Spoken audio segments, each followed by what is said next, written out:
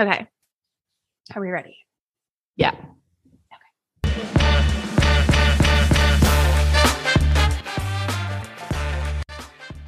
Welcome to Pop to the Lou, where we share hilarious, embarrassing, heartbreaking, and inspiring stories of life with IBD. We will hopefully make you laugh, cry, and probably speechless, like Sarah is most of the time when I'm telling my stories. Welcome to episode 9 of, I almost said It Takes Guts. Okay, dang, it's Pop to the Lou. But we do have Darren here, who is one of the co-hosts of It Takes Guts. I'm going to take over this intro because Sarah clearly cannot do this today. So we sat down with Darren, who is one of the co-hosts from It Takes Guts. This is one of our favorite podcasts, which is raising awareness about IBD. There's an awesome dynamic between him, Jake, and Christine. They are wicked, really, really funny, really, really informative. It was an amazing episode being with Darren. And yeah, he's so funny. Such a nice guy. That was better than my intro. Before we get into that, should we do our gratitude, babe? For sure. This week, I would like to do a special gratitude / thank you / this week. Oh, you're on fire today, Sarah. I am, babe. I am fucking exhausted. I am so tired. The fact that I'm alive right now is shocking. And my moment of gratitude this week goes out to Michael Hansen, who, if you go back on our Instagram to one of our first videos, I had mentioned him there as well. And he's the person that really pushed me to start a podcast of some sort. And then Cass and I had a chat and Pop to the Lou was born. But from the very beginning, he has been so inspiring and supportive and motivating and just really encouraging us every step of the way, from telling us what equipment to buy and how to record and where to get music for our intros, and just how advising on every aspect, which has been so appreciated because, yeah, I definitely knew absolutely nothing about podcasting prior to that. However, he's actually a film director and he's developed a masterclass that is about to launch. It is The Art of Brand Storytelling for creatives and filmmakers. He is based here in Australia, but you can sign up from anywhere in the world and you'll be working really closely with him. It involves personalized coaching and mentoring, and really expanding your skills in that area. So highly recommend you check it out if you are in that industry or wanting to move into that industry. I think it's on a wait list at the moment, but I will link it in our description and also post it on Instagram. Honestly, like I said on Instagram, magical unicorn of a being. You definitely want to take the opportunity to work with him if that industry is of interest to you. So I want to do a massive shout out to everyone in the IBD community this week. It has just been incredible. The people that have reached out to us this week has been insane. I think quite a lot of people are struggling. I think it's the time of year. Quite a lot of people are kind of having relapses or flare-ups at the moment. And we've just been in contact with so many amazing people.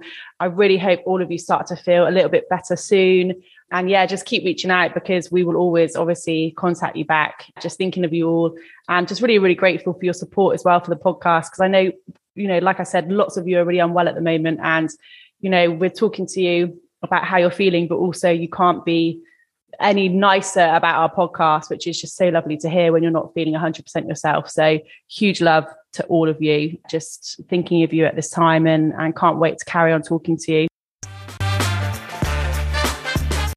Hey, how's your weekend going? Yeah, not too bad. A bit tired. Baby's not sleeping very well, but never mind. Oh, how old's the baby now? 13 weeks. Oh my God. So yeah, it's fresh, still fresh.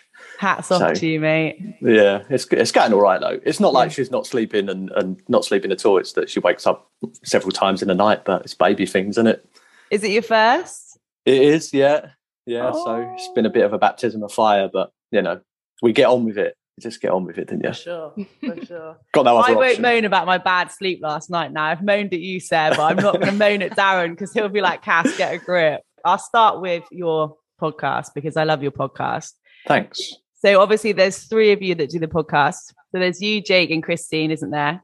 Indeed, yep. You guys have got a wicked dynamic. I love listening to you. You will bring something completely different, hopefully like me and Sarah. Complete opposites. How did you get started? So I wanted to do it and I thought, you know what, I'm going to do it. Because I did another podcast with one of my friends from school, just that was a bit of mucking about really. And I really enjoyed it. And I said to him, I was like, I'm going to do one about Crohn's, but I need someone on board. And I knew Jake through a friend that I'd met on the comedy circuit. And he was like, he would be well up for it. And I thought, do you know what, if me and Jake just do it, it's just going to be just constant nonsense. Carnage. And like, it's just going to turn into like basically our stand-up sets over and over again. So got a page up on Instagram, and I followed Christine, and I was like, she looks like she knows what she's talking about. Obviously, she's doing her master's in cancer research, and I was like, she's obviously got a medical background. She can bring something extra to the podcast. And I just reached out to her and said, look, I'm planning this project. Do you want to be involved in it? We'll have a chat. And she was well up for it. And and from the first video call that we had, where we didn't record, we just had a chat about what we wanted to do. We knew that it was going to be good, and we knew that we, like you say, we'd all got something different. I was pretty good at doing the hosting. Those two were good at jumping in. Christine could bring some medical background stuff, and it just worked. And then Jake's sister, Emma, she doesn't come on the recordings much, but she does all of the Instagram and all that. So we've got everything covered, and it's just worked well. With Christine bringing all the medical stuff, she does it in a really good way as well. Mm-hmm. Because Sarah and I are really conscious. We didn't want it's not that we didn't want an informative podcast, but we wanted to keep it really light, and like humorous. And you guys do that so naturally as well. And I think Christine, like where she brings like the medical side to it, it's just done in like a really informative way, Darren, but one of which everyone can understand as well. Yeah, that's exactly what we wanted to do. We didn't want to make it too hard and heavy because, if someone... what we wanted it to do is to be accessible to everyone, so that not only people with the condition can listen to it and relate and think, oh, people are going through the same as me. We wanted people that know those people that haven't got those conditions to listen to it and go, oh, I understand what he or she is going through now because I've listened to this podcast. But if it was just us talking about the real bad sides of this illness, it would put a lot of people off. And I don't think that's a harsh thing to say, because it's not nice. But if you can listen to it and actually you go, do you know what, that was quite funny, and we presented it in a funny way, and Christine said something that's relatable but understandable to someone that doesn't live it, then, more power to it. That's why we talk about drinking so much. Get the alcoholics on board. They'll understand. Oh my God, honestly. So we had to re-record one week, one of our mind and gut check-ins, Darren, because I actually said, Sarah, this is turning into like an AA, mind dump, mate. It's like, honestly, people are going to just get the wrong idea about the podcast and maybe report us for having problems. It's a culture. It's fine. We toned it down, didn't we, Sarah, in the end? But with regards to your own personal journey, Darren, kind of where did everything start? How was your diagnosis period? So I officially got my diagnosis in April 2009. I started showing symptoms in the previous September, so September 2008. And it started with what I thought was acid reflux. And it just had a burning sensation in my chest, and it just didn't go for like 2 weeks. And then other symptoms kicked in from there. I started bleeding when I was going to the toilet. I started having, didn't sleep, started losing weight, lost my appetite. And then many trips to just my GP. Obviously, they did what they could do based on the symptoms I was presenting to them. But they don't know everything, do they? So I got diagnosed with oral thrush. Wow. I got diagnosed with glandular fever. I got diagnosed with celiac disease. I got, obviously with the bleeding and stuff, they diagnosed I had an anal fissure and all this sort of stuff, which, is part and parcel. Now I know it's part and parcel of Crohn's disease. You get all of these sort of things. But it took a long time to get referred to the hospital. And I think I only got referred, or the doctor only referred me to the hospital maybe in like the early December of 2008. And it was like a 4.5, 5 month wait to go to the hospital, which, when you're living those symptoms, and when I was still living at home with my mum and dad at that time, and they could see me deteriorating, and it was like, now we need to do something about this. So we ended up going private and just saw a doctor, and I sat down with him for half an hour, obviously a specialist in a gastroenterologist. And he sat down, half an hour discussion, and he said to me, I need to do an exam on you, but I'm almost certain you've got Crohn's disease. And that was the first time I'd heard it. And I was like, okay, what's this? Never heard that before. So yeah, he did a exam, and we all know the exam I'm talking about, finger up the bum. And he was like, kind.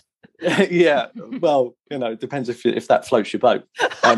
But I was, and he was like, yeah, I'm 95% certain you've got Crohn's disease. And within 2 weeks, I was having a colonoscopy at the hospital under one of his colleagues, and they diagnosed it there and then. And it was like, yeah, 100% Crohn's disease. And then the learning started from there. And with regards to your own learning, did you find you did all the research yourself pretty much? My mum did a lot of it. Yes, mum.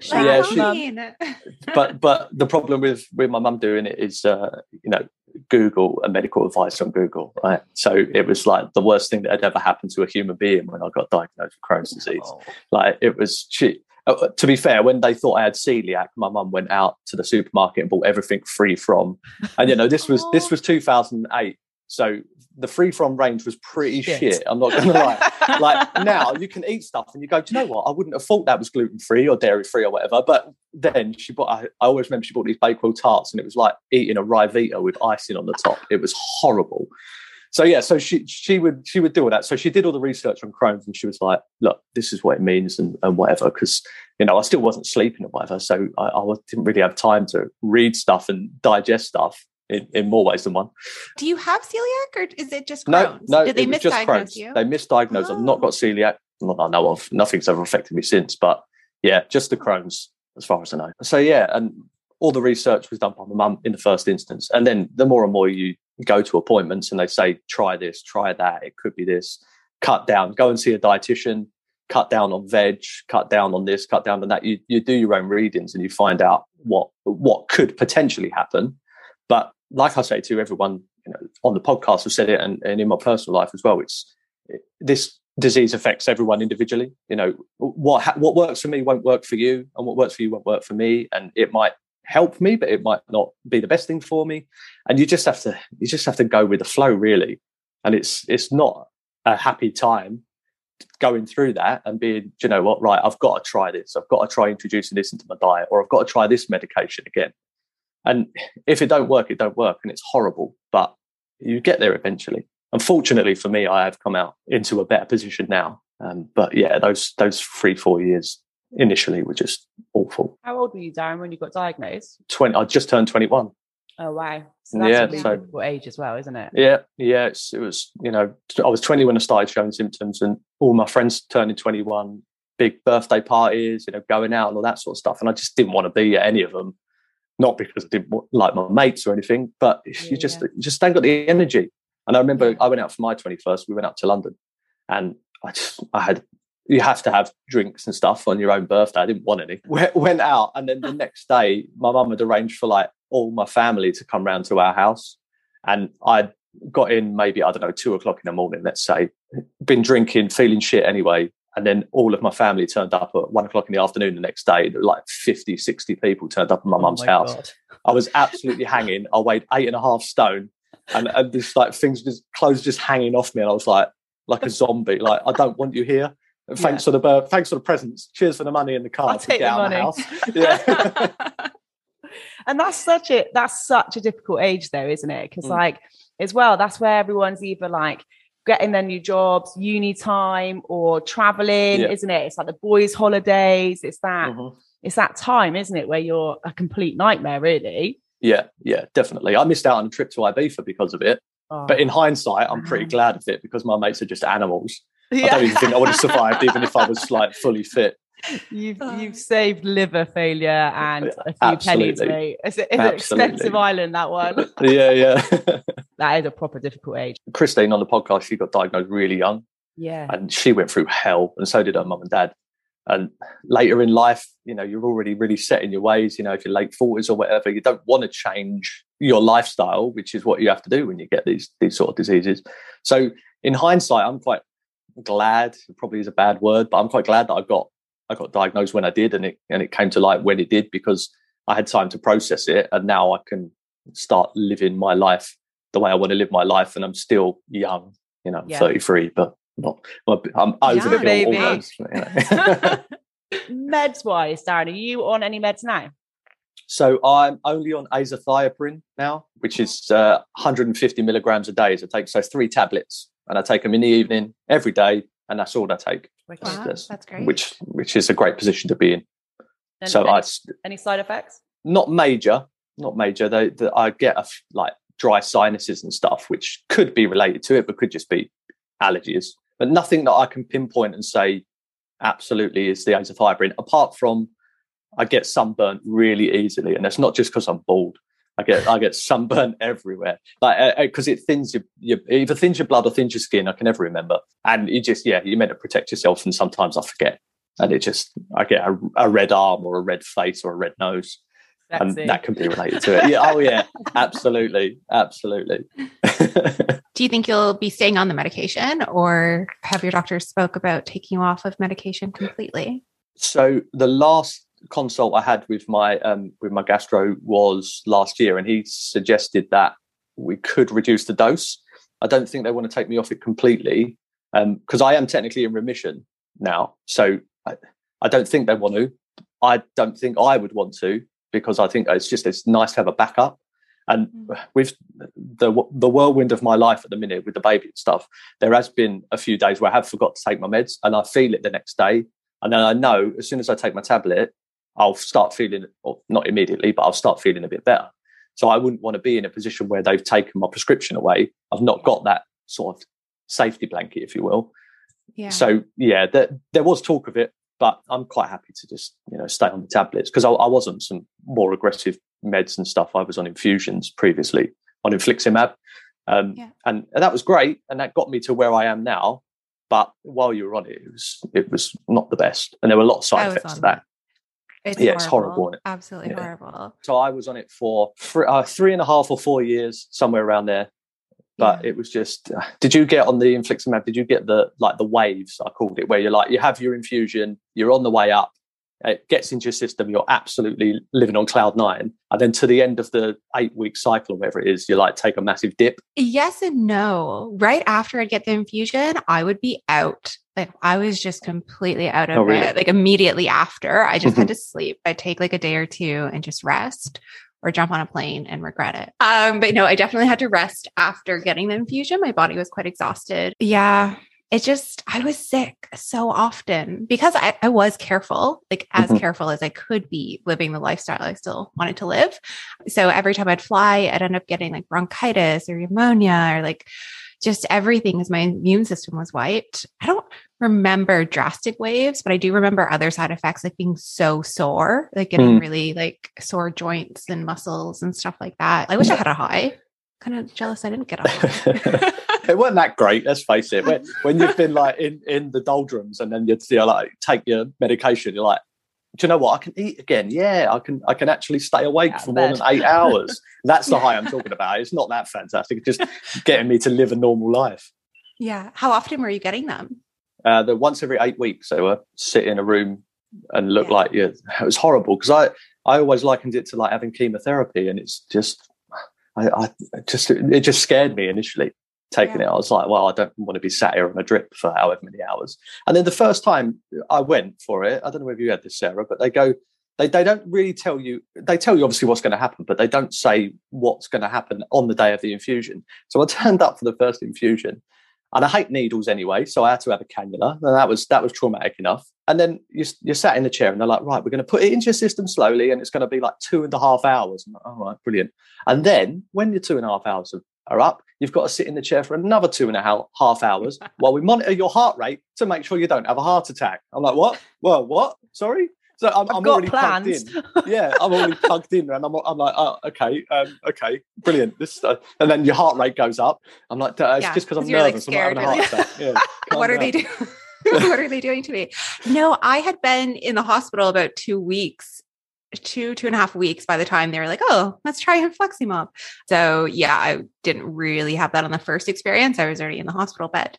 But going back to the hospital for like the follow-up infusions, my veins are horrible, like next level. And I'm like you, I hate needles. So every time I'd go, they would put a blanket over me and bring me like hot, like heating pad kind of things to put on my veins. And they'd make sure I was drinking water and give me like cookies. and apple juice. Fire has entered the building. And then they would spend a good hour trying to get my veins and like bursting veins and stabbing me. Usually, I think the average was about 5 times of trying to get the cannula in before they would finally find a vein. And they'd like go through and rotate through nurses. Like it was a huge ordeal. It was a nightmare. So pleased I'm not alone in that. I had that as well. I'm sure I had a mark against my name, and they knew I was coming in.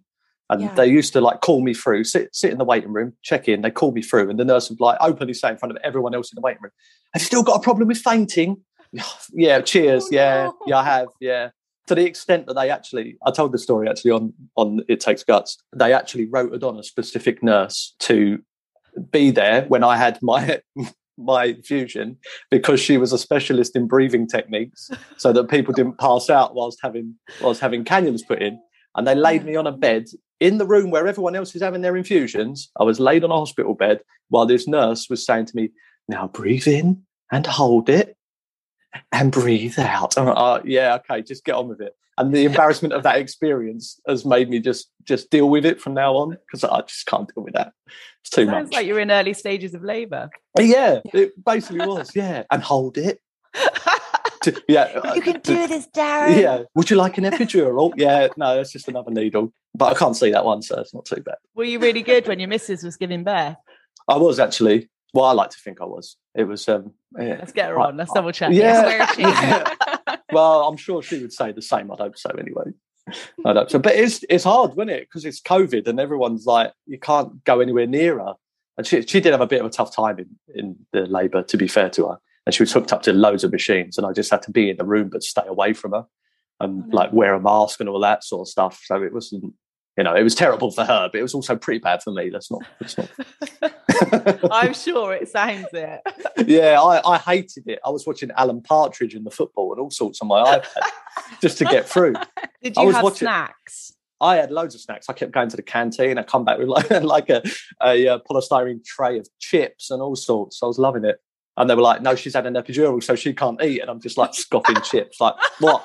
Darren, I only ask because I've just been birthing partner for one of my best mates. One of the things I'd ask like my girl mates, blokes, like what would they like, any kind of tips, and everyone just said snacks. It was nothing about how to like help their missus. Yeah. It was just like, make sure you got snacks, mate. I was so hungry. I was like, oh my God. So we took like a massive snack thing, and that's why I'm asking. And I did the same to my best mate. So she had to stop eating because she had the, when they give the hormones to start the contractions. I can't remember what it's called. God knows why I was birthing. Oxytocin drip.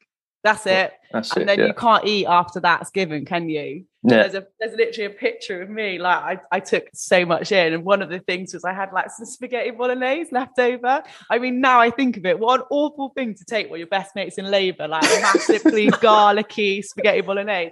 There's a picture of me like ramming it down my throat, and my best mate's like in the background, like legs up, on a gas and air, like honestly. But I'll never forget snack corner. It was banging. Yeah. I obviously did a little bit of research on you. So you're in sales, yes, job, but you also are a comedian. Yes. So tell us a bit about that and how you manage work and doing shows. So the comedian stuff I haven't really done for like the last year, lockdowns and pregnancies and babies and all sorts. But I've done majority of them been relatively local to where I live. So it's sort of like an evening driving after work, and I finish work at about 4:45 normally. The office closes, so it gives me the evening sort of to myself, so I can always drive to, I've driven to Ipswich and Colchester and different places to just do a 10-minute show, which seems mad to me. Yeah, so it's relatively easy to manage. And also I do half days on a Friday, so awesome. If I have a gig on a Friday, then I can always just pop off early. I need to do some in London. I really need to get back out there. I've got so much more material now from, pregnancy, labour, early stages of being a dad. I've got so much. I could literally write about a 3-hour show on it, but it's just getting the time to physically write it and practice it and perfect it. That's the thing. They're the best, especially when you're taking the piss out of like yourself and like your loved ones. I know I'm sure it was like Mickey Flanagan was like, his missus has told him to stop using her and like his sketches or something, but there's just so much material. How did you start your career in comedy? So I started it as like a charity event. So there's a company in the UK that do like, you can raise money to do like boxing or dancing or things like that. I can't for the life of me remember their name. But so this comedy one come up and you have to raise a certain amount of money and you get 8 weeks of training with a pro comic, and then you get a night on stage doing like 10 minutes of material with all the other people that were on the course. So I've always wanted to do it because people have always said, "Oh, you're really funny." Not bragging, but they do.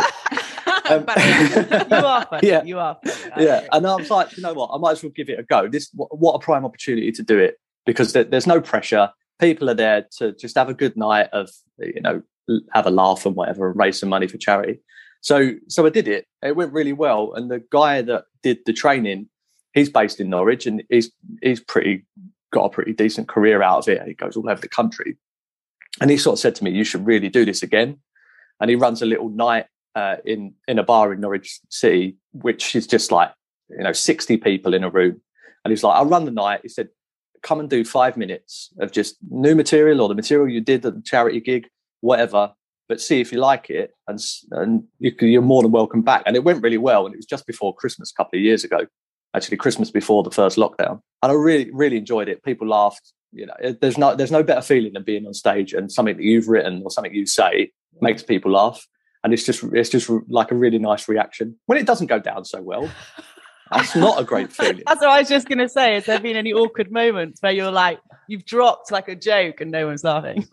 Well, quite a lot of my material was centered around Crohn's and shitting myself. So you have people to, worried. Yeah, it depends. It depends at what point of the bill I come in at. Because if I'm on first and they've not had a lot to drink and I'm talking about really runny poos and like getting colonoscopies and all that sort of stuff, they might not find it as funny as when they've had like several drinks. Everybody finds poo humor funnier when they're drunk, right?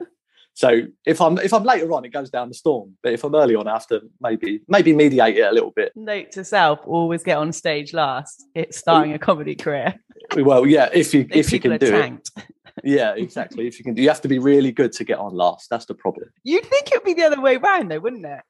Well, yeah, I think. But going on, no one wants to go on first because nobody knows what the audience is going to be like. And the middle spots are quite nice to go on because everyone's warmed up. Yeah. But if it's been a long night and you're on last and you're not as good as you think you are, that is dire.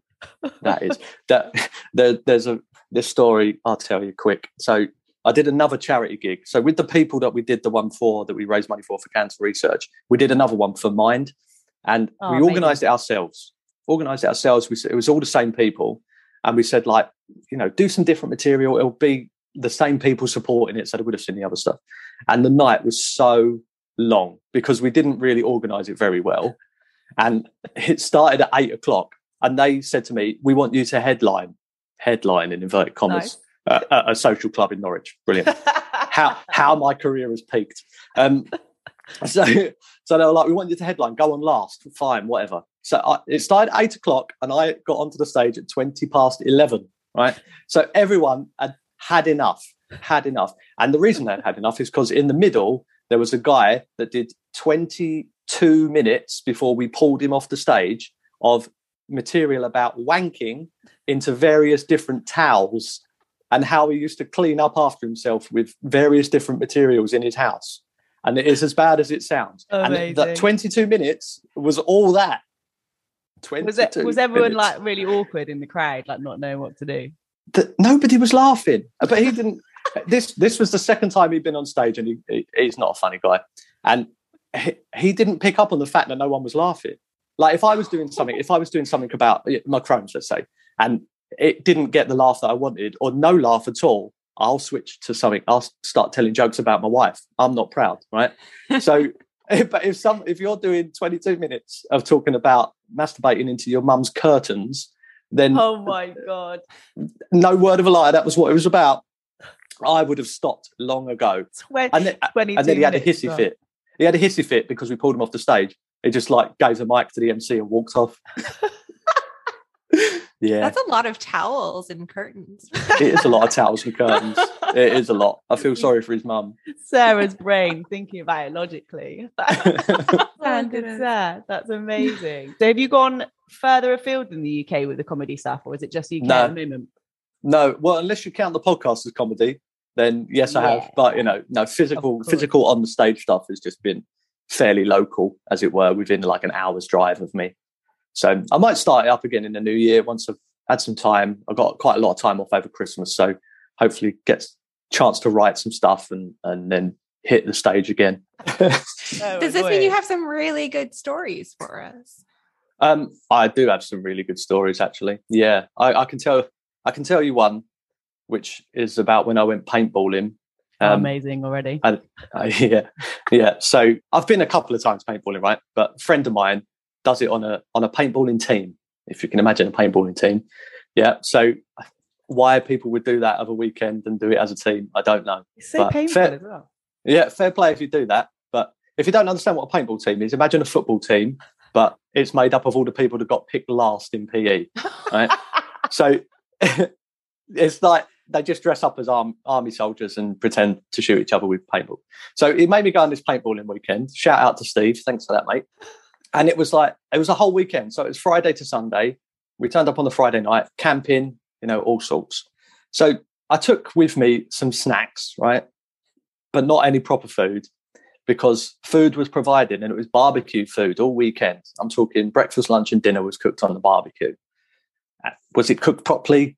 Probably not, because I'm just about to tell you how it went. So yeah, so like bacon on the barbecue, then like lamb kebabs in an evening, just constantly, right? So the Saturday night, so I'd been there over 24 hours at this point, eating barbecue food, shitting in public toilets, sleeping outside. Living the dream. Living outside. Yeah, living the dream. Absolutely. Yeah, I would have rather slept in my car. So the Saturday night, they do this floodlit game, which is like meant to be really good. You go into this arena that's all floodlit and it's, great. So we get all the gear on, right? And I borrowed my mate's gear. And it's quite muddy and quite cold. So I've got I've got obviously pants, but we'll gloss over that. So I've got pants on for a change. Then I've got like these cycling shorts to keep everything in place while I'm running about. Not that I'm that well endowed, but you have to wear it.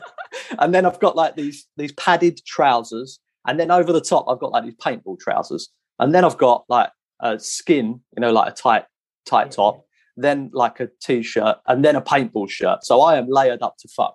And then round my midriff, I've got like this belt that's like a back brace, but you keep all the paint pods in it, so all of your refills.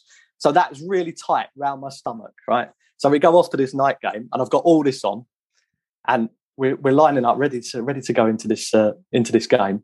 And they're like, "Oh, you go down there," and I'm like, "Right." Before I walk down to the end of this arena, I really need to let a fart go because my stomach is turning over. And I did it. It was not a fart, as you can well imagine. And everything, the 24 hours worth of barbecue food evacuated from me in one instant into 4 pairs of trousers. And so I was like, right, so I've got the mask on and I've got a gun that's live filled with paint. And I'm like, oh, fucking hell, well, I can't play the game now like this. So I immediately legged it to the exit, trying to make this gun safe, turn it off, and take this mask off, feeling all claustrophobic. And I go into this toilet cubicle that it's a tiny toilet cubicle. I couldn't even turn around in it. And I'm trying to then not shoot myself in the face with this paintball gun, take all of these layers off to get down to my pants, which are now just a receptacle for turds. It's so compact as well. And it's so compact. But it was all liquid as well. Like there was barely any solid to it. And it went fucking everywhere. So I obviously binned the pants off, and I managed to save some, because the trousers I had on the top layer were my mates, and I didn't want to shit in them. So I managed to sort of semi-clean myself up. But the worst bit about it, and I can't remember whether I told this part of the story when I told it on the It Takes Guts version, is I walked back from this toilet cubicle back to the tent, which was like a 5-minute walk in shitty kecks. And I got back to the tent because I wanted a shower, but my towel was down there. So I got my towel, walked back up, same shitty trousers, got into the shower cubicle, and then realised that I didn't have any fucking shower gel with me. So I was just like, what? And this is I don't even think I've told anyone this before. So this is a little exclusive for you. That's what we like. Yeah. So my only option was someone had been in the shower before me and clearly used like that foam stuff that like gets the lava stuff that gets, and some had like just been left on the wall. So I scooped it off the wall and I had to use that. Horrific, absolutely horrific. And then after that, I went home in the morning. I said to my mate, I've shit myself and I'm going home. I gotta go. I was like, don't tell anyone else. Tell them I got a bad back. I'm going home. Yeah, I like that. Absolutely destroyed me. You can kind of roll with different like physical health conditions the older you get as well now, don't you reckon? Like you can just throw everything in the mix. Absolutely. Oh, I love that. Darren, have you got like, so Sarah and I have discussed this before. We're all about like, you have to have like solid mates who you can be really, really honest and upfront with and who can take the piss out of you as much as you take the piss out of yourself. Have you got that as well? Yeah, I've got that with my wife. Don't worry about my friend. She takes a piss out of me sometimes. Yeah, no, my mates are brilliant. I've got a pretty tight knit group of mates I went to school with that we've known each other years and years. But yeah, they were great when everything happened and I was really ill and I missed out on the holiday in Ibiza. Like I was saying, they were great about it and they didn't hold it against me. You know, they understood the reasons why I was doing it. You know, I can't go because, you know, X, Y, Z. And they were like, yeah, fine. I understood. It's fine. You would have really fucked with our game if you were coming out. Exactly. We were shitting ourselves. Yeah, and I'm there. May or may not be wearing pants, depending on what time of the evening it was. But yeah, no, my mates are great. And my family are great as well. Amazing. Were you pretty open with your friends with everything as it was happening, or did you have a challenging time kind of explaining and communicating? I wasn't open with them to the full extent of what I was going through at the time. I think because I didn't fully understand it myself, and because people don't understand the nuances of what goes on with Crohn's and colitis, you just tell them how it is. Look, I've got this disease and it makes me basically go to the toilet more than you. Is the bottom line, right? And there's so many other things. But to explain this to someone who's never understood it before, that's the easiest thing you can say to them. So for years and years and years, I used to get ribbed for the boy that poos himself and all this sort of stuff. But the more and more you go down, you can explain more. Look, I'm going through this, and this is what's happening to me physically, and you know, and I've had to go to the hospital, and I've had to have a camera stuck up my arse, and all this. And the more you come to terms with it yourself, the more you can explain it to them in an understandable. But the way I do it is a jokey way. Yeah. But the mental side of it, I think, it took me a long time to come to terms with, enough to talk to someone about it and say to my mates, look, I might be healthy in inverted commas at the minute. I might be, you know, things might be under control, but upstairs it's like I'm still not come to terms with it. So, and they were great at listening. One of my best mates, Gav, and Matt as well. Shout out to you boys, because they were the ones that listened. And you just need that sometimes. You just need to spout off to someone and let them listen. We know it's really, really difficult for guys to open up, you know, because you guys, you know, like us, which I don't agree with by the way, but you guys are supposed to have everything on lockdown, you know, isn't it? It's, you know, you're supposed to have that kind of front that everything's okay, which is ridiculous. Yeah. And it's, I think you guys find it quite difficult to open up about, especially health stuff, isn't it? Yeah, definitely. I think the more, me personally, I'm open about everything now, and I will talk about whatever's going on. If I need to talk to someone about it, I talk to someone, because I've been through a situation that called for it. But people from like my generation, you come from dads who have got dads who were men, and you're not meant to talk about stuff, and you're not meant to cry, and you're not meant to do all of this. But now everyone, with things like Men's Mental Health Awareness Month and people talking about it, things going on in their lives in open forums, men especially can take a lot of encouragement from that to do the same. And you have to, because there's no harm in it. There's no harm in talking about it. There's no harm in being open and honest about something that's going on in your life. You know, especially if it's causing you hurt and causing you to sit there and think, well, this is a bit shit. And the more you do that, the more it compounds the issue. But if you get it out in the open, it'll It's going to help. I think someone said the other day as well, Darren, which was so true. I think COVID has made people realise as well that actually it's really easy to feel really shit overnight. And, you know, being locked down, losing jobs, relationships breaking down, being stuck at home, etc. Like people have realised like how quickly your mental health can deteriorate. And I think people who may not have struggled before with anything like that have seen how maybe anxious they felt because of COVID, not leaving that house, you know, feeling really low in moods. And I think that as a result of that, they've can probably empathise and sympathise with people on a level they might not have done before because of their own personal experience. Yeah, definitely. Because everyone was in the same boat, weren't they? You know, everybody could relate to exactly that. I'm feeling alone because I'm in lockdown. Every single person in the world has gone through that at least once or twice in the last 18 months. So everybody can talk on a level. You know, it's not just me talking to someone about my Crohn's. You can say, you know, I feel really alone today because I haven't left the house in 2 days. And, oh, yeah, I'm exactly the same. So it just gives people, in a way, it's a bit of a blessing in disguise, isn't it? Yeah, you know, COVID's helped mental health. Yeah. Well done, COVID. Cheers. We do say this else, though, isn't it? Like when you've got an illness of any kind, I think you generally become more confident, either taking the mick out of yourself if that's the sort of person you are. I'm very similar to you, Darren. I just literally rip the piss out of myself and have done since I was a kid. And I think it's probably a defense mechanism as well. Like I just do it. That's my way of kind of getting my voice across. And I think when you have an illness, I do think you become a little bit more confident in discussing things because you've had to. Yeah, exactly. Yeah. Is there anything that you do yourself to kind of, we always talk about this, kind of to manage like stress or manage your own symptoms that are like real personal to you?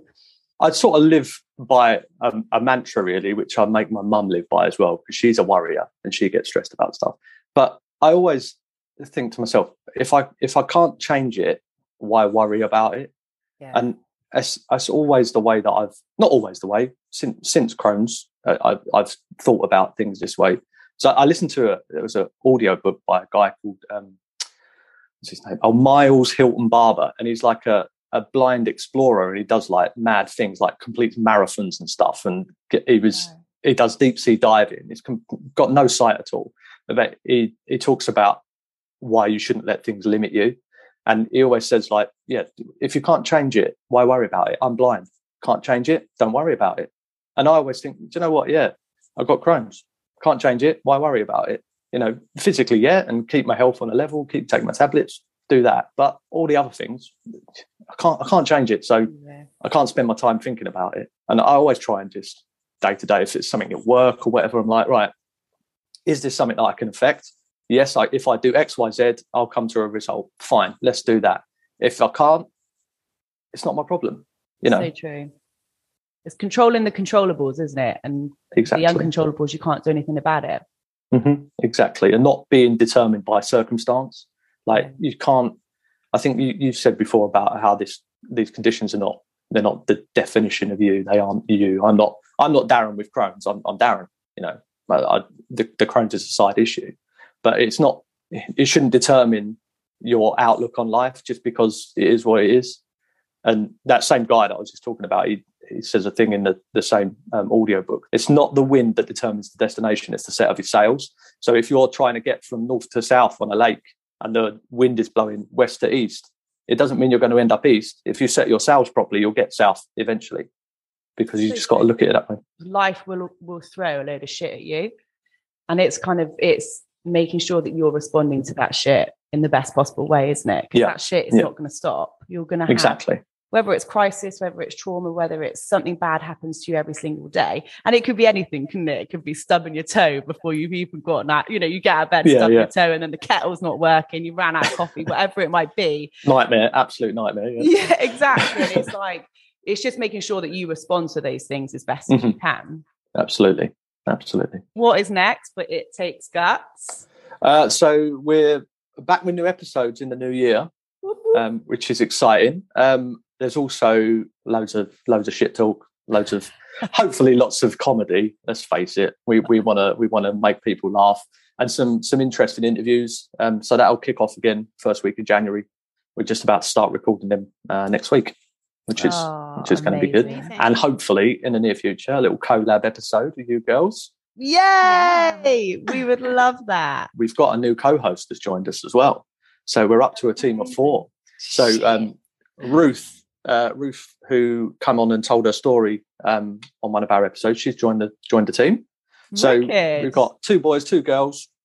Ruth has got stoma. She's been through it. She's had what she refers to as the Barbie butt surgery.